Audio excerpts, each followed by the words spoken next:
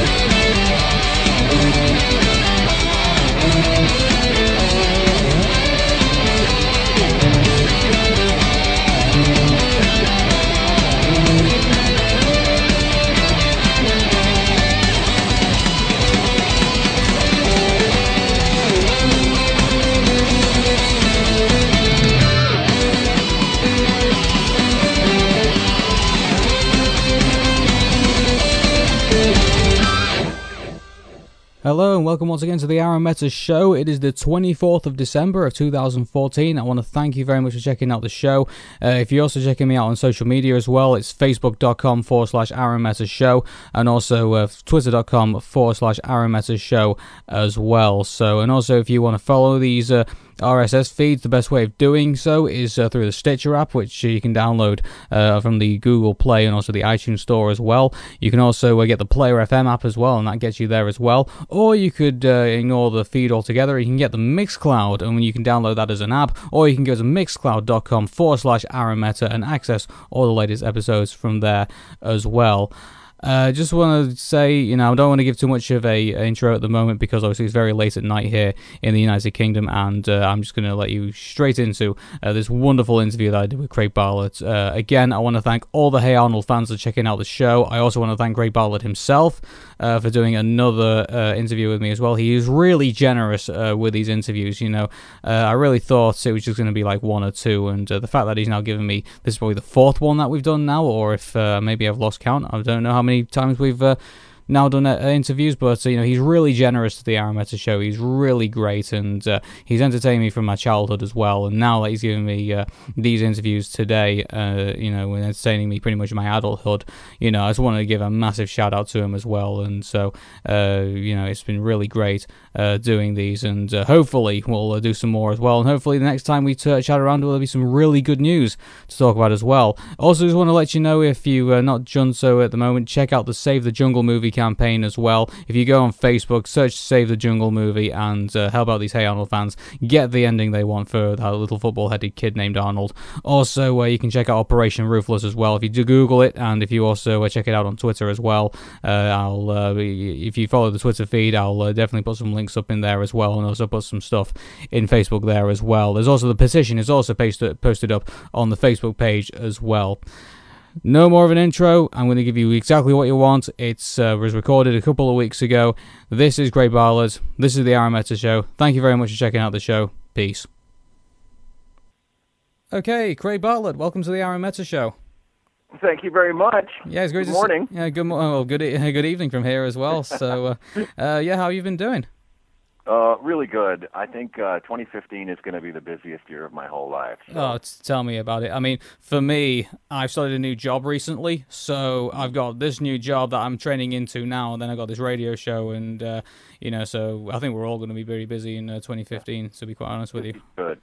Yeah, and my country's going to go for a general election on, so basically we've got a lot to talk about in 2015 ourselves. So, but anyway, we're going to talk about Hey Arnold once again, and I know Justin Shankaro did a really, really good job on the last anniversary special, but everyone was saying they would like to me to interview Craig again, and Craig has generously given us his busy time, so I want to thank him very much for coming on to answer your questions once again. Now, The questions I had to do in a bit of a rush because I've just been so busy with so many other things currently going on right now. So I did say if you could tweet the Arun Mehta show rather than basically sending an email, because I just had no time to send up an email box, and this was probably the easiest way I could possibly do it. Plus, I can favorite them as well, so I can go through them all one by one as well. And actually, for the first time in doing one of these interviews, Great Bartlett, we can put names to questions.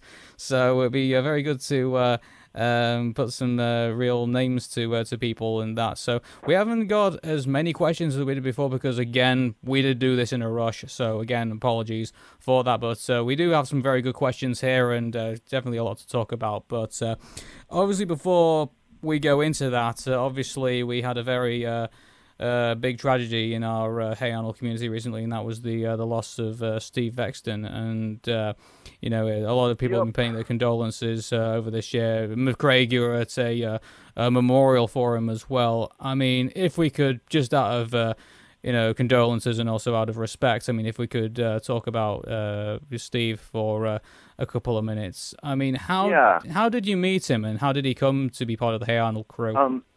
Steve and Joe and Soldahair came together when in 1990 I was working on Rugrats, which we were just starting it. It hadn't gone on the air. That we only had a pilot, and Paul Germain hired me to be the story editor. And as soon as we got going, we thought we should get pitches from writers. And Paul had gone to UCLA with both Joe and Steve, and he said, "Let me bring in Joe and Steve. They're awesome."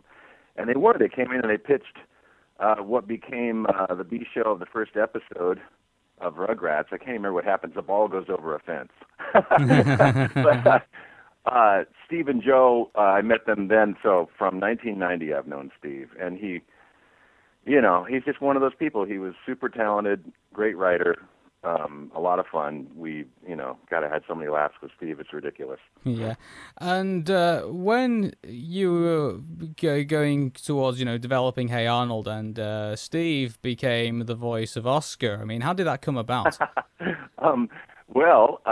Since we all met on Rugrats, our boss at Rugrats was Gabor Chupo. Gabor Chupo and Arlene Klasky are the founders and owners of Klasky Chupo. And Gabor is from Hungary, and he has that wonderful accent, which is just Steve doing Oscar as Steve trying to imitate Gabor. And what we thought was funny about Gabor's accent was sentences tended to end, they'd go down at the end. So he'd be like, "Susie, make me a sandwich." And, his voice would go down at the end. And so I know that's, we all do really lame Gabor impersonations. He's been impersonated on so many shows. He's Dr. Nick on The Simpsons.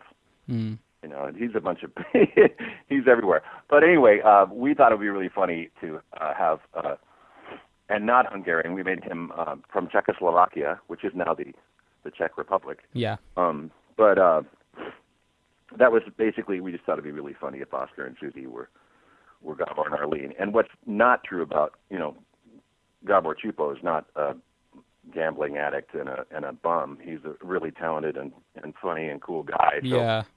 Oscar is nothing like Gabor Chupo. It was just Steve trying to do a funny voice. Yeah. And of course, all the boarders in the boarding house have to be kind of losers. And it was really important that the boarders all be, having various difficulties because Arnold is so wise. He's like the grown-up, and all the boarders are like children.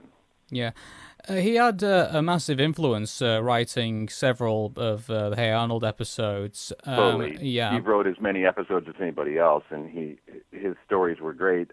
Some of my favorite episodes were written by Steve. Yeah. I mean, out of your opinion, where did you think he got his imagination from and his drive? Steve and I shared a love of a lot of the same movies, and he grew up watching a ton of TV, which is an interesting thing to think about because Matt Groening also grew up watching a ton of TV, and I always found that kind of funny about both of those guys was they were just TV addicts. They watched so many shows in the 1960s, and I kind of didn't. I didn't watch much TV as a kid, and then there was a period when I was a student and in college and in my 20s where I didn't watch TV at all. I didn't even have a TV for many years just because I kind of was interested in other stuff at that time. And so I always found it kind of cool that Steve knew so many movies and TV shows. He would quote from old. He would say, for example, if you're out of ideas for a show, just take a look at the whole history of the Andy Griffith Show, for example, and just look at what happens in those episodes, and it'll give you ideas. So he would refer to like Chaplin's movies, like City Lights, and he would refer to the Andy Griffith Show. Yeah, so I mean, he had this wealth of knowledge amongst television, and obviously you mentioned what he borrowed from before. I mean, can you think of any highlights where he would come up with an idea and it would just glue together so well? Like, say, for example.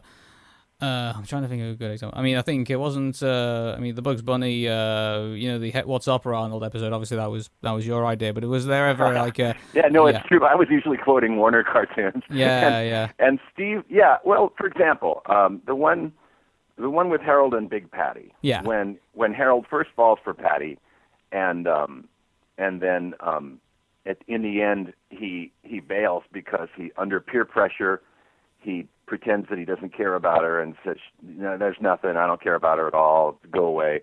And then at the end when he was supposed to meet her for lunch, and he comes into the cafeteria and Stinky and Sid are making fun of him, and they're making fun of Patty, and he finally just like blows up, and he just yells and announces to the whole lunchroom that he likes Patty. That's straight from the 50s movie Marty. Oh, really? And Ernest Borgnine got an Oscar for that performance, and I remember Steve saying, I just want to do a Marty story with Harold. In other words, and that's the way we would usually do it. We'd be talking about favorite scenes from TV and movies. We'd just say, I love how in Apocalypse Now this happens. Or we'd say, I love how in, The Wizard of Oz this happens. And we would just try to find a way to kind of make it our own, in which I think probably, most modern entertainment, you could say, how they say there's only like 6 stories and just keep getting told over and over again. Oh, wow. That's definitely true. And we just do. We try to think about